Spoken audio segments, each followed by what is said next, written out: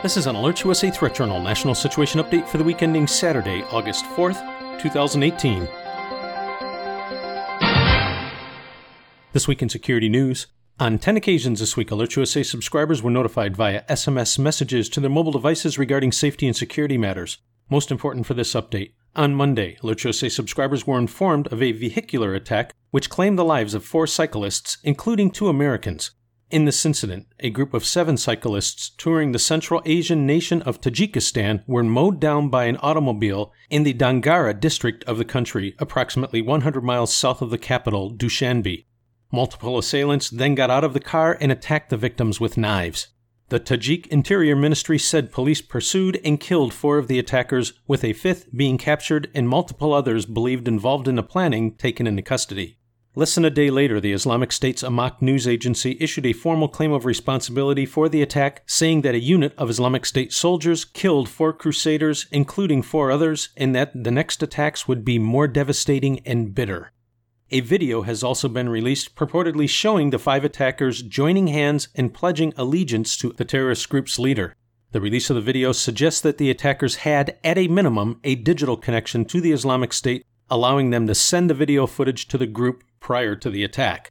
According to the U.S. Embassy in Tajikistan, the assailants, quote, hit 7 foreign cyclists with their vehicle, exited the car, and stabbed the cyclists with knives.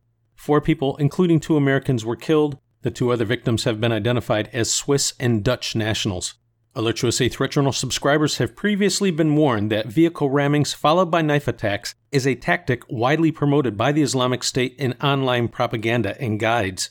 Past examples of the tactic being employed include a November 2016 incident at Ohio State University, the March 2017 attack near British Parliament, and the June 2017 London Bridge attack.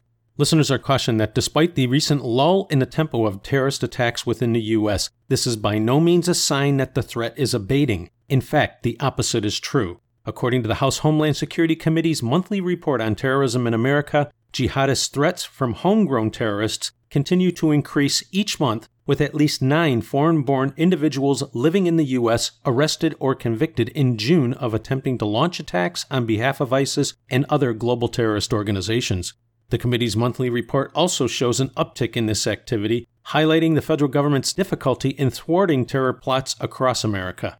Domestic terror threats in the United States have also grown due to an even greater number of Western jihadists operating in Europe, where it is much easier to travel freely to the United States. You can find more on these and other stories in this week's issue of the Threat Journal newsletter. If you're not already a subscriber, visit threatjournal.com and sign up today. The publication is free and will remain that way. Alerts USA continues to monitor the overall domestic and international threat environment and will immediately notify service subscribers via SMS messages of new alerts, warnings, and advisories, or any other factors which signal a change in the overall threat picture for American citizens as events warrant. In travel security news, in addition to a U.S. government-issued worldwide caution, there are also dozens of additional alerts and warnings in effect for a host of countries around the world specifically identified as posing significant risks for U.S. citizens. As always, if you are planning travel abroad, regardless of the destination, don't take your safety for granted. Alerts USA strongly recommends checking out the U.S. State Department's travel website, as well as that of the CDC, for safety, security, and health considerations about your destination. We also recommend taking a few minutes to visit the equivalent websites of the Canadian, Australian, and British governments to see the travel guidance that those nations are providing to their citizens, as threats and assessments can and do vary. This has been an Alerts USA Threat Journal National Situation Update for the week ending Saturday, August 4th, 2018.